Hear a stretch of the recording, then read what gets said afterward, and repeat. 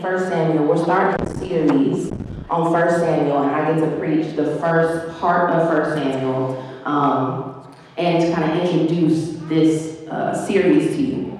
Let me just say, if you struggle with reading the Bible, or if you struggle with reading the Old Testament, 1 Samuel, 2 Samuel, 1 Kings, 2 Kings, really good to read through. It's a story. It's super easy to follow. It's really easy to see God. This was the first Old Testament book that I really ate up, that I really read all the way through in my life. So 1 Samuel, 2 Samuel, 1 Kings, 2 Kings is really, really special to me. While we're doing this series, this is a good excuse for you to read it out, try it out and see how it goes for you. I think it'll be super enjoyable. All right, let me tell you about me. So some of you guys know that I went on a little break for February, and I went on a break because I needed a break. And when you need a break, you should take a break. So get a Kit Kat. So I didn't get a Kit Kat, I took a break instead. And I'm going to tell you a little bit about why I needed a break. So last year, around this time, I was feeling really, really homesick. I love our city. I love what's happening here. I love being a part of what God is doing here. But I also grew up in Atlanta. And Atlanta has a beauty supply store on every corner. There is a million hair salons to pick from, lots of clothes. They got the best lemon pepper wings. Up here y'all like candy pepper and dry rub. And dry rub is nice, but it's not a lemon pepper, It's so good, So I was feeling really homesick for that kind of familiarity, for family, for all those kind of things. And familiarity in worship. I grew up in a healthy church, but it was predominantly black. Our church is trying to do something that we've never seen before, which is be a mixed family. Be a family that has different ethnic heritage, different racial heritage, just different ages, different everything. And for me, I am down for this mission, but it's not what I grew up with. So I'm learning with all the rest of us on how do we create a family that looks like heaven here on earth. But nevertheless, I was a little homesick for what was familiar. So around this time last year, I went to a conference in Atlanta. I mean, not in Atlanta, the conference was in South Carolina. And it was such a good conference. There was speakers from all over the place coming. Some I knew, some I didn't know. And then there was this lunchtime session. And the lunchtime session, I don't know if you're familiar or not. Thank you, Jake, for keeping me from tripping and falling. The lunchtime session, I don't know if you're familiar or not, but lunchtime is kind of like when people are sleepy and they just ate. So maybe they're here, maybe they're not. So the conference will kind of put, people we don't know how it's going to go in the lunchtime slot, because night is when it's really significant, okay? So there was this girl from New York. Her name was Katie Kazadi. She is from somewhere in New York, nobody I knew. She's super significant, but nobody that I knew. The girl who led worship was nobody that I knew, but God was there.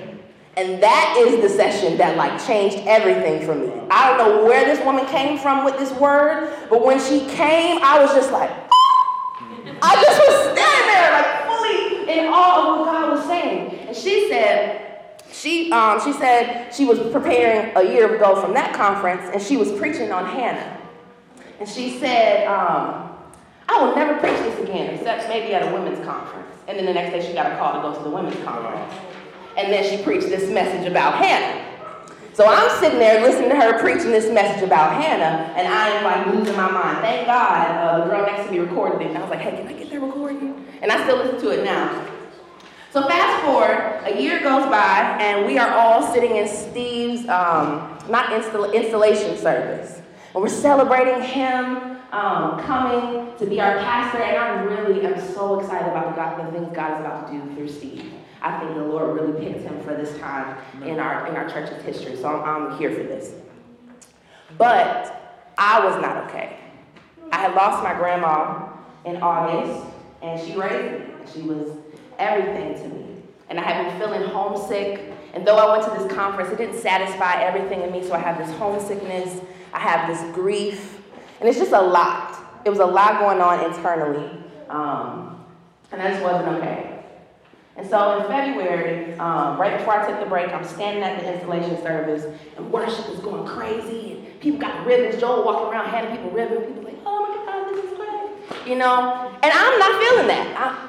I'm like, you're here, God, but I am not okay. And I don't know how to engage this because I'm not okay right now. And so I just stood there like this, and I was like, internally, I'm checking my heart. I'm like, God, you know, I need you. I lay down, same word, I lay down anything in me that wants to be prideful, haughty, weird, any of that. I just lay all of it down, and I need you in this moment. So I'm standing there like this, receiving, people running and jumping, and I'm standing like this, receiving.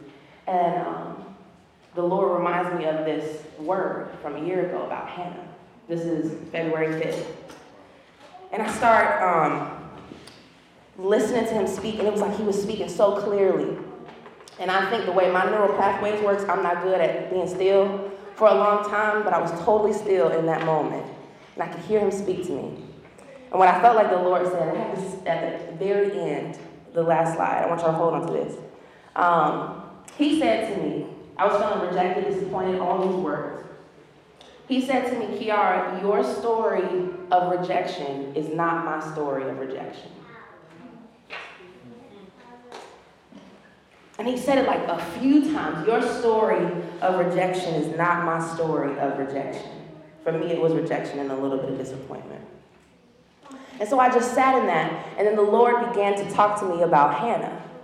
And then I tell Steve, hey, the Lord's been talking to me about Hannah. He's like, well, interestingly enough, we're about to preach about 1 Samuel. And I'm like, well, God, clearly you're saying something. So I just want you to hold on to this piece, because we're going to come back to that by the end of this. But for me, this thing that God has been stirring in me has been since February, and I'm excited about what he's doing. I don't think it's finished. I don't think I have this whole word. I think it's still working itself out, but I'm going to give you what I got so far, okay? Are y'all good with all that? Yeah. All right, let me pray. Jesus, I exalt you. We've already exalted you. We come to you, our shepherd. We are in need of food. We are in need of water. We have no money. We have nothing. But we've come to buy, which is crazy. But you told us to do it, so we're here, and we want what you have. And we want you more than we want what you have. So speak, lead, feed us. Feed us by your hand. Feed us mouth to mouth, God. In Jesus' name, amen. All right, I have a chart. Let me give you some historical context about where this book comes up. Can y'all read this? Thank you, Etsy. Come on. Etsy made this cute, millennial-friendly chart with these colors. I'm loving these colors. Okay, so, Genesis and Joel, early books. Then we got Exodus, Leviticus, Numbers, Deuteronomy. Moses is during this time period. Okay, then after that, we got Joshua. So the Lord promised the land to these people, and then Joshua is the person that takes the people into the land that God promises. He said, hey, there are all these ites, Canaanites, Ammonites, Hittites, all the ites are here, drive them out, because this is the land that I've given to you. Some of the tribes listen, they drive them out, some of them don't. The reason the Lord told them to drive out the people in the promised land was because the people around them were worshiping other gods. And they had some ways of worshiping other gods that were really wicked. I'm talking child sacrifice wicked. Oh yeah. And I don't think God is for that. He sacrificed his child, but don't sacrifice yours, okay? Don't do that. So it was wicked, and he was like, drive them out, because I don't want you to be mixed with that. That's not how you worship me. Some people listened, some people didn't. And so what ends up happening is you see the children of Israel start to get mixed with this other way of being. They start to be interested in these other gods, they start to date these other gods, and they start to worship these other gods. So Judges is this period of time where you see the just intense decline of the Israelites. And it's gory. Judges is like, ooh, can you really write about that? In a book? Jeez. You know, like that's rated not great. so Judges, you see the decline of that. And the Lord raises up these judges, but don't think gavel, think chief, think governor, think like ruler, but not king, like chief, think chief. So he raises up these chiefs called judges to like correct the people and lead them. But then the judges start being real wicked, and the judges start leading people to worship other gods. So the whole system is just really bad at this point.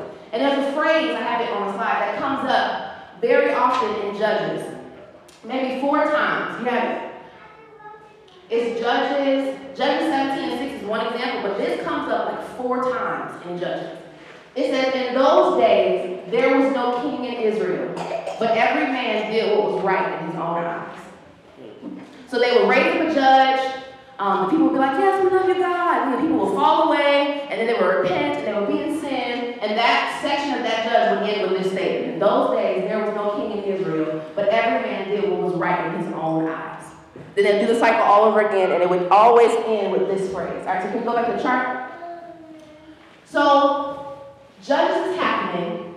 There's a clear need for 2 things. 1, there was no king in Israel.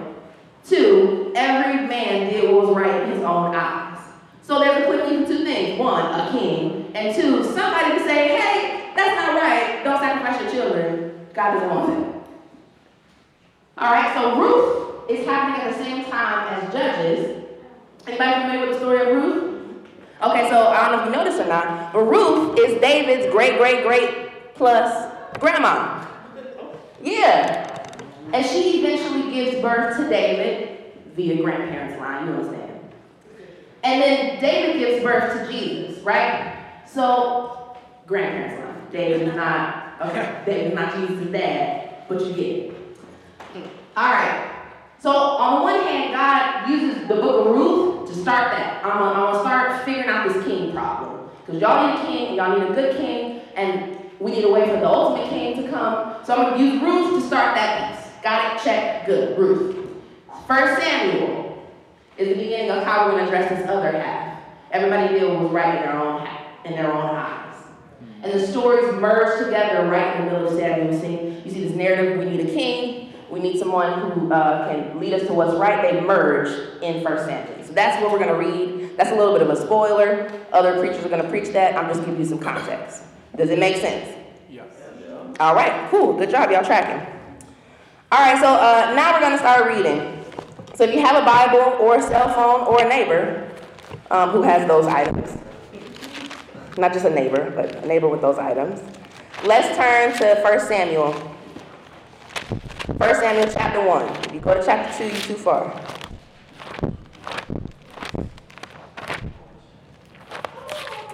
All right. The first part of 1 Samuel has several names that are hard to pronounce, so I'm just going to tell you what happened there for my sake. All right, there was a guy. His name is Elkanah. Okay, what's the guy's name? Elkanah. Very good. Y'all all sound like Southerners like me. I love it. There's a guy, his name is Elkanah. He has 2 wives. One wife's name is Hannah. Yay, Hannah. The other wife's name is Peninnah. Ooh, Peninnah. It's not good to say you hate people. By the end of the story, I was like, girl, it's on sight. If I see you, I'm going to fight you today. Okay, so Elkanah, 2 wives, Hannah, and Peninnah. Then there's also Eli. Eli, good job. He's a priest. He has 2 sons, Hophni and Phinehas. Not Phineas and Ferb, Hophni and Phinehas. All right, that's the people. Those are the 6 people that you need to be paying attention to. All right, so Elkanah and his family, every year, they go up to worship the Lord. And we're about to read about that. But there are things that you should know. 1, Peninnah had a lot of kids. A lot of kids. Hannah couldn't have kids.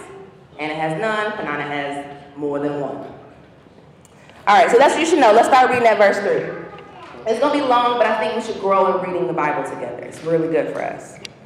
All right, let's do it. Now this man used to go up year by year from his city to worship and to sacrifice to the Lord, the Lord of hosts at Shiloh. The man is Elkanah. Where the 2 sons of Eli, Hophni and Phinehas, were priests of the Lord. On the day when Elkanah sacrificed, he would give portions to Peninnah his wife and to all her sons and daughters. But to Hannah he gave a double portion because he loved her, though the Lord had closed her womb. And her rival used to provoke her grievously to irritate her, because the Lord had closed her womb. So it went on year by year. As often as she went up to the house of the Lord, she used to provoke her. Therefore Hannah wept and would not eat. And Elkanah, her husband, said to her, Hannah, why do you weep? And why do you not eat? And why is your heart sad? Am I not more to you than 10 sons? And after they had eaten and drunk in Shiloh, Hannah rose. Now Eli the priest was sitting on the seat beside the doorpost of the temple of the Lord. She was deeply distressed and prayed to the Lord and wept bitterly. And she vowed a vow and said, O Lord of hosts, if you will indeed look on the affliction of your servant and remember me, and not forget your servant, but will give your servant a son, then I will give him to the Lord all the days of his life, and no razor shall touch his head. And as she continued praying before the Lord, Eli observed her mouth. Hannah was speaking in her heart, only her lips moved, and her voice was not heard. Therefore Eli took her to be a drunken woman. And Eli said to her, How long will you go on being drunk? Put your wine away from you. And Hannah answered, No, my Lord. Maybe she didn't have that tone. But she answered, No, my Lord, I'm a woman troubled in spirit. I have drunk neither wine nor strong drink. Some translations after that say, and it's much too early to be drinking. This one doesn't. But I have been pouring out my soul before the Lord. Do not regard your servant as a worthless woman. For all along I have been speaking out of my vexation and anxiety. Then Eli answered, Go in peace. And the God of Israel grant your petition that you have made to him. And she said, Let your servant find favor in your eyes. Then the woman went her way and ate, and her face was no longer sad. They rose early in the morning and worshiped before the Lord. Then they went back to the house of Ramah, and Elkanah knew his wife. And the Lord remembered her, and in due time Hannah conceived and bore a son, and she called his name Samuel, because I have asked for him from the Lord. All right. Did y'all make it through that? No. Very nice. Okay, so that was a lot of stuff happening. You see kind of the end before the beginning, or before we talk about it, but I want to highlight a couple really significant sections. First, there's this section of 3 through 8. These are all the reasons why I want to fight Penina. First of all, Elkanah, I don't recommend having 2 spouses. Let's just start with that, okay? I don't recommend it. You do what you want to do. I don't recommend it. Because how are we going to navigate this jealousy? There's no way that we're not going to have jealousy. If I cook and you cook and he thinks your food tastes better, what are we going to do? I don't know. So I don't recommend that. But okay, Elkanah has 2 wives. Great. Penina is awful. It says that this woman used to irritate her so bad that Hannah would cry and cry and cry and not eat. I don't know if you've ever cried so much that you couldn't eat, but that's a low place. You must really be getting on my nerves that I can't even eat. The Bible says that year after year, Hannah would make this journey up to, where's this place? Up to Shiloh from wherever she lived. And the whole time, Penina's like, yeah, Elkanah loves me, that's why I got these babies. The whole time, the kids running around, and she just thinking, I don't have any kids. I don't have an ability to make kids. I've been trying. And clearly, Elkanah loved her more because he gave her a double portion. So I think this even further fueled Penina's way of irritating Hannah. And so she's been doing this for years. And even still, this year, she cried so much that she couldn't eat.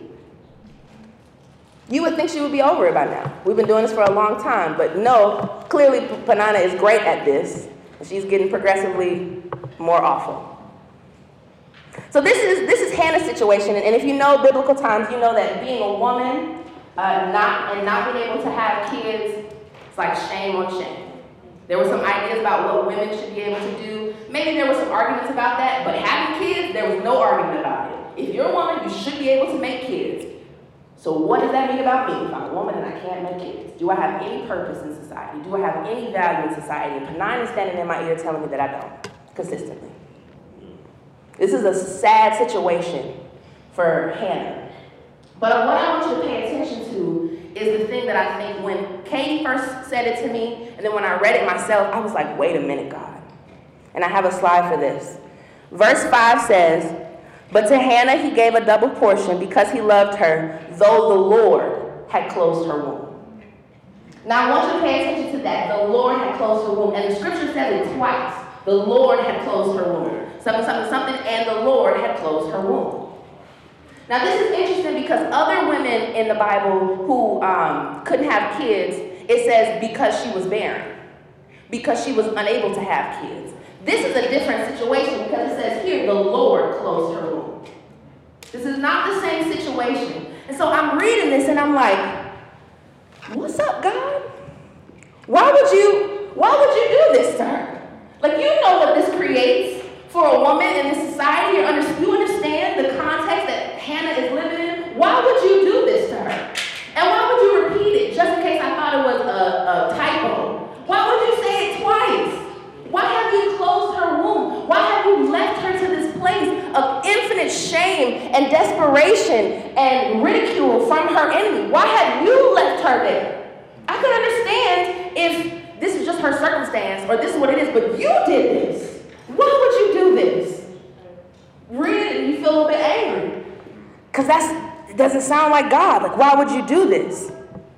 So that's the first thing I want you to pay attention to. This pain in Hannah's life brings her to a place of despair. Now, up to this point in Scripture, we don't have any record that Hannah did anything besides just cry and not eat. And I get why you're sad, but that's what she does. So far, all we know is Hannah's going to cry, Hannah's not going to eat, we're going to do our sacrifices, we're going to go back home. Next year, we're going to come back, she's going to cry, she's not going to eat, then we're going to go back and do the sacrifices, right? Okay, great. That's all we know about Hannah so far. But this time, something different happens for Hannah. This time, while Peninnah is irritating her, while her husband is trying to console her but failing miserably, this time, Hannah does something different. Verse 9 says, after they had eaten and drunk in Shiloh, Hannah rose. And this is the first time that we have any account that that's what she did. She rose and she went to where the priest Eli is. Now, Eli is a super corrupt priest. You'll learn about that in the next couple of preachers coming to tell you about it. Eli's super corrupt and his kids are even worse. Eli is sitting in a chair. This is at a time where everybody sits on the floor because we only have money to sit on the floor, and Eli's sitting in a chair. So he's already highlighting how much greater he is than everybody else. People are coming to sacrifice, pouring their hearts out, and you just sit in a chair. Might as well be a throne. Clearly out of touch, right? He is supposed to be the person who is hearing from God, making intercession for them, making sacrifices on their behalf. But he's supposed to be this bridge between the people and God, and he is sitting on a chair while they sit on the floor. And Hannah comes over and is like grieving before the Lord. And she is like praying and she is pouring her heart out, so much so that she looks drunk. And I don't know if you've ever been in a place of despair that people look at you like, girl, sir, you okay? But this is the place that Hannah is in right now. And Eli is so out of touch, I think she's drunk. He's not aware. It's his responsibility to be aware of what's happening in the spirit for people. He's totally missing it. And yet, in all of this, Hannah is still crying out to the Lord. And this is what I want to pay attention to. I really don't have a long sermon. As I'm preaching and I'm realizing this is going to be short. But I just want to tell you what's happening. For Hannah, this anguish produced something different in her. All these other times, I don't know what it's produced. But in this moment, it produced the kind of desperation, the kind of pity, the kind of, lowness and humility that's like, I don't care about nothing else. I don't care about Peninnah. I don't care about Elkanah trying to clear me up. I don't care about the priest thinking that I'm a drunk woman. I don't care about this being in the middle of the day and people can see me right now. I don't care about any of that stuff. I need you right now, God. And I cannot do this another day. I don't care about none of that stuff. Come to me right now, Lord. That's the place that she comes to. And she says to him, Lord of hosts, I think I have a slide for this. She says to him, Lord of hosts, if you will indeed look on my affliction, if you will remember me and not forget me and give me a son, I will give him to you all the days of your life. This is the most beautiful thing. She called out to him, Lord of hosts, and this is the first time we ever see this phrase for God mentioned in Scripture. This is the first time. The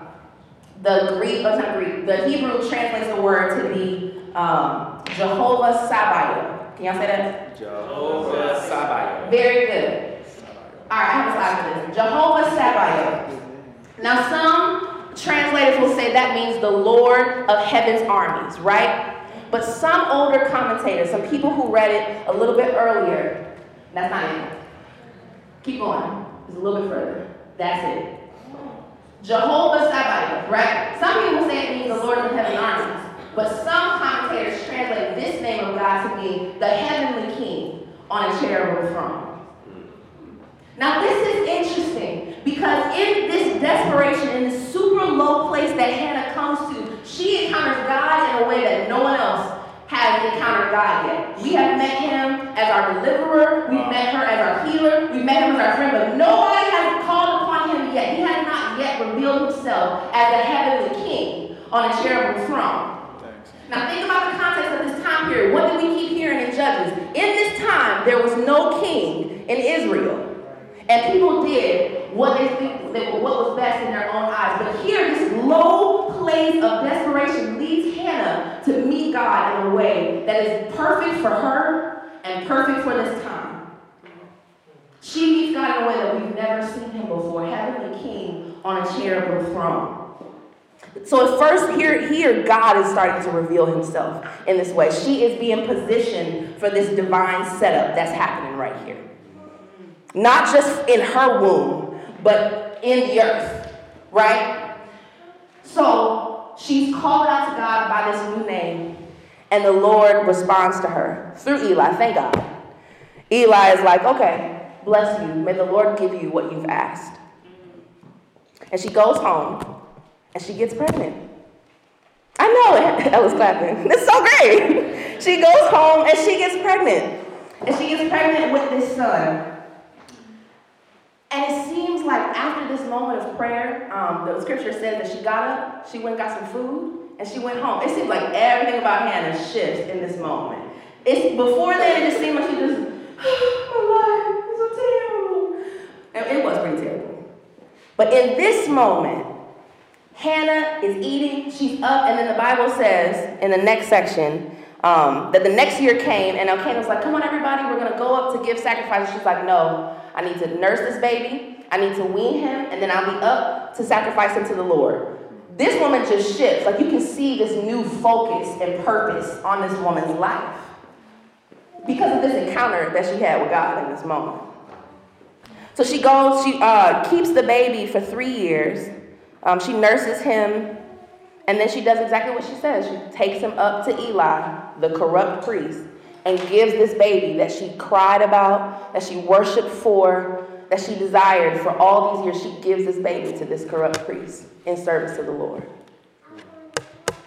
I don't know if I could do it. Knowing that Eli is as wicked as he is, knowing that I labored for this baby the way that I did, knowing that this is the first thing that Hanana has shut up about, I don't know if I could give this baby to him. Not Hannah. Hannah gives him up, and then after that she starts worshiping. And she says this whole song. When she starts singing, she gives her baby up, and then she starts singing. And then what she sings, I have slides for this. I'm not going to read the whole thing. But what she sings is totally different than the attitude that she has. She starts in verse 2 by saying, there is none holy like the Lord. There is none beside you. There is no rock like our God. Talk no more very proud. Let no arrogance come from your mouth. For the Lord is the God of knowledge, and by him my actions are weighed. Then she starts to talk about the mighty being brought low. All the rich will be poor. The hungry will be filled. The field will be hungry. She gets you hear this? She gets a revelation of the kingdom. Because that's what the kingdom is. This reversal of what is up is down, and what is down is up. And we're all coming to the middle to meet Jesus, who is exalted above everything. She gets a revelation of this kingdom in this worship. And she ends the section by saying,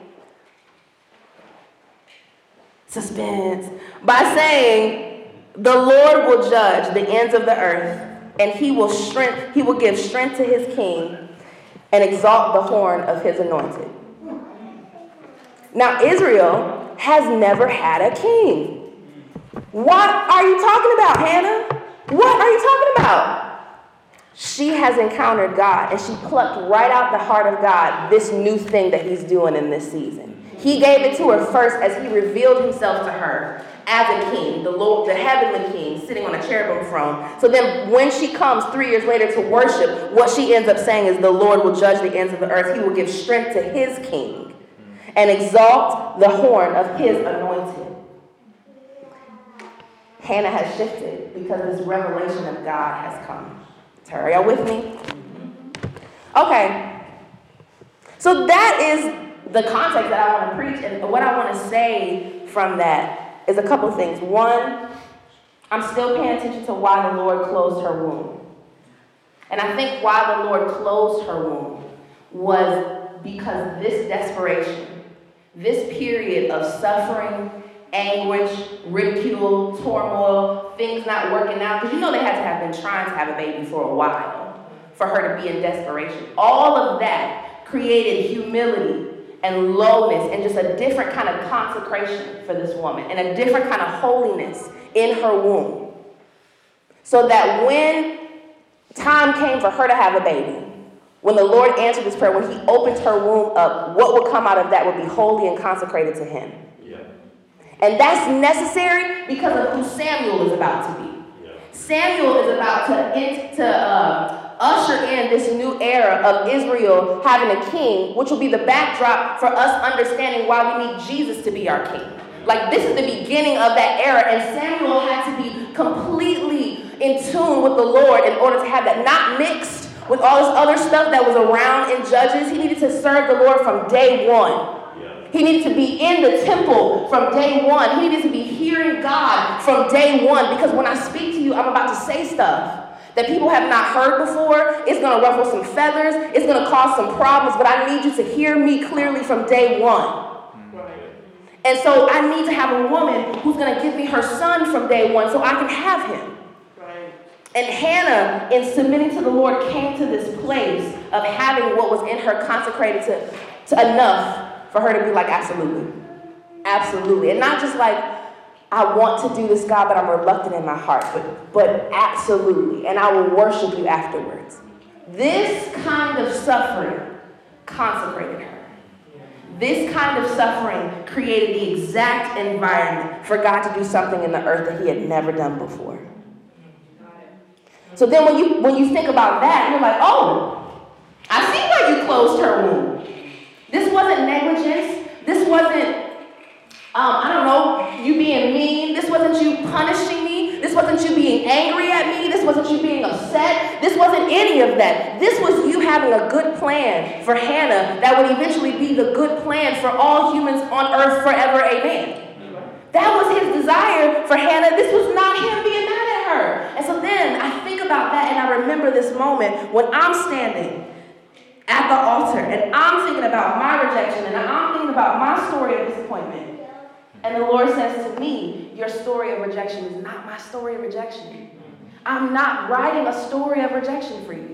I'm not writing a story of disappointment for you. I'm not writing a story of sadness, of suffering. I'm not writing that. That might be a plot point in your story, but that's not the story that I'm writing.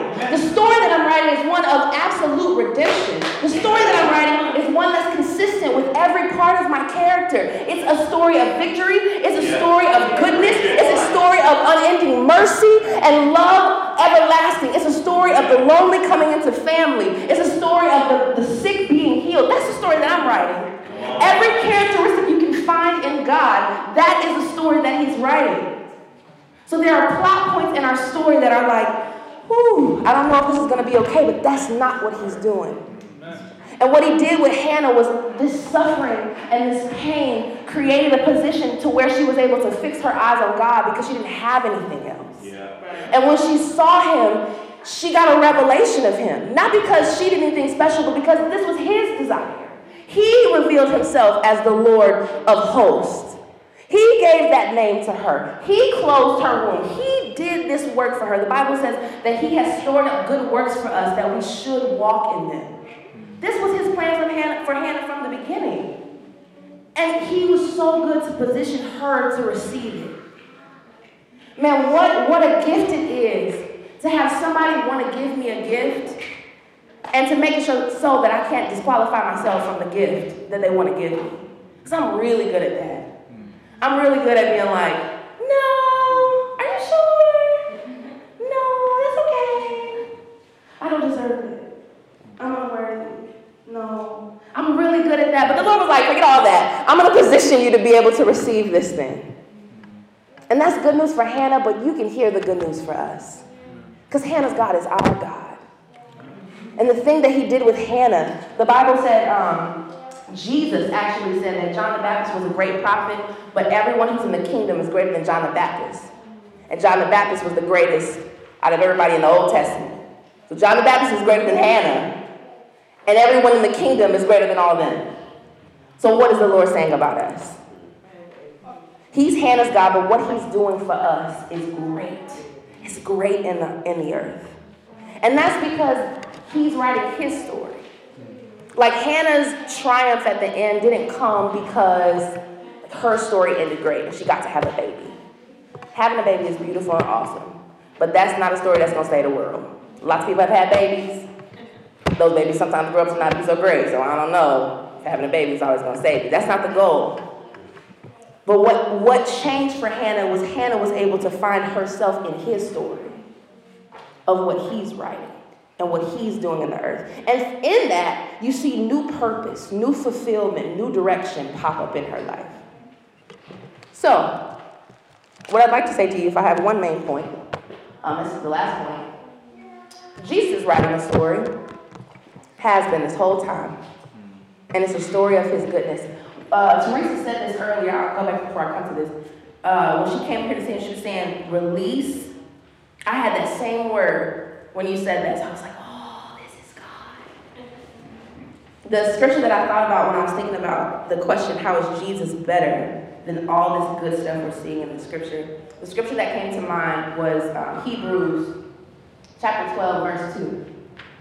But I'll read the whole thing. I didn't have the whole thing up there, but now here in Teresa's word, I want to read that whole section.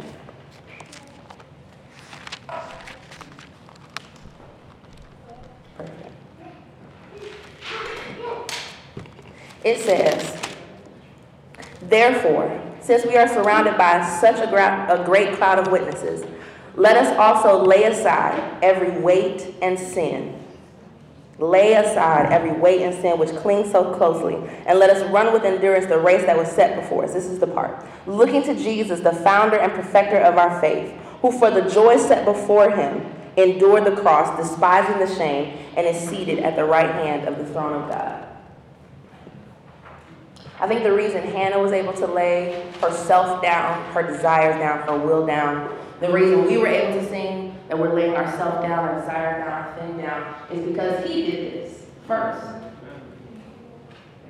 He endured the cross, despising the shame. I was reading this and it really struck me because in our body, we love to sing, there's no more shame, take the shame off. And I love that. I think God removes the shame from you. Amen. But in this, that's not what it said that happened to Jesus here. What it says was he despised it. That means it was still there. Because you don't despise what you don't have. It was still there. And he endured it. He endured the cross, despising the shame that came from the cross. The shame he didn't allow the shame to distract him from enduring this cross.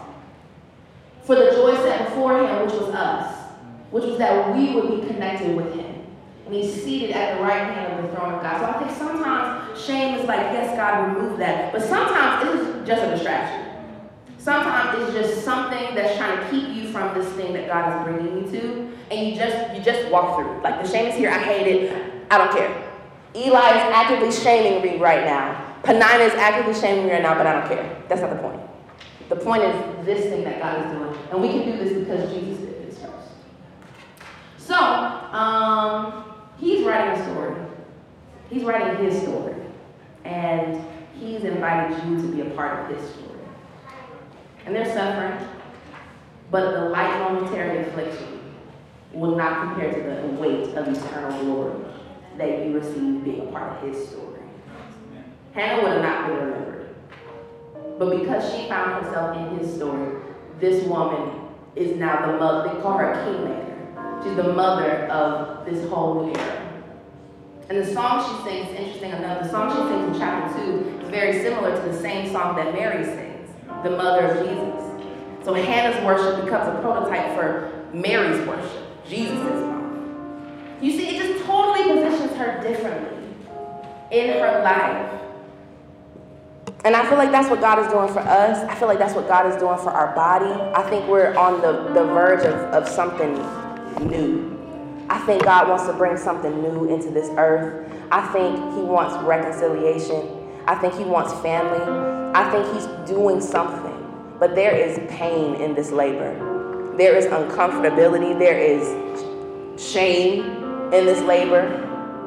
Sometimes people might look at us and be like, whoo, what y'all doing over there? That's not the point. The point is that Jesus is doing something with us. And we are doing something with him. And what he's going to birth is going to be good because it's his story. He doesn't know how to write a bad story. It's an excellent storytelling. Okay, that's all I got.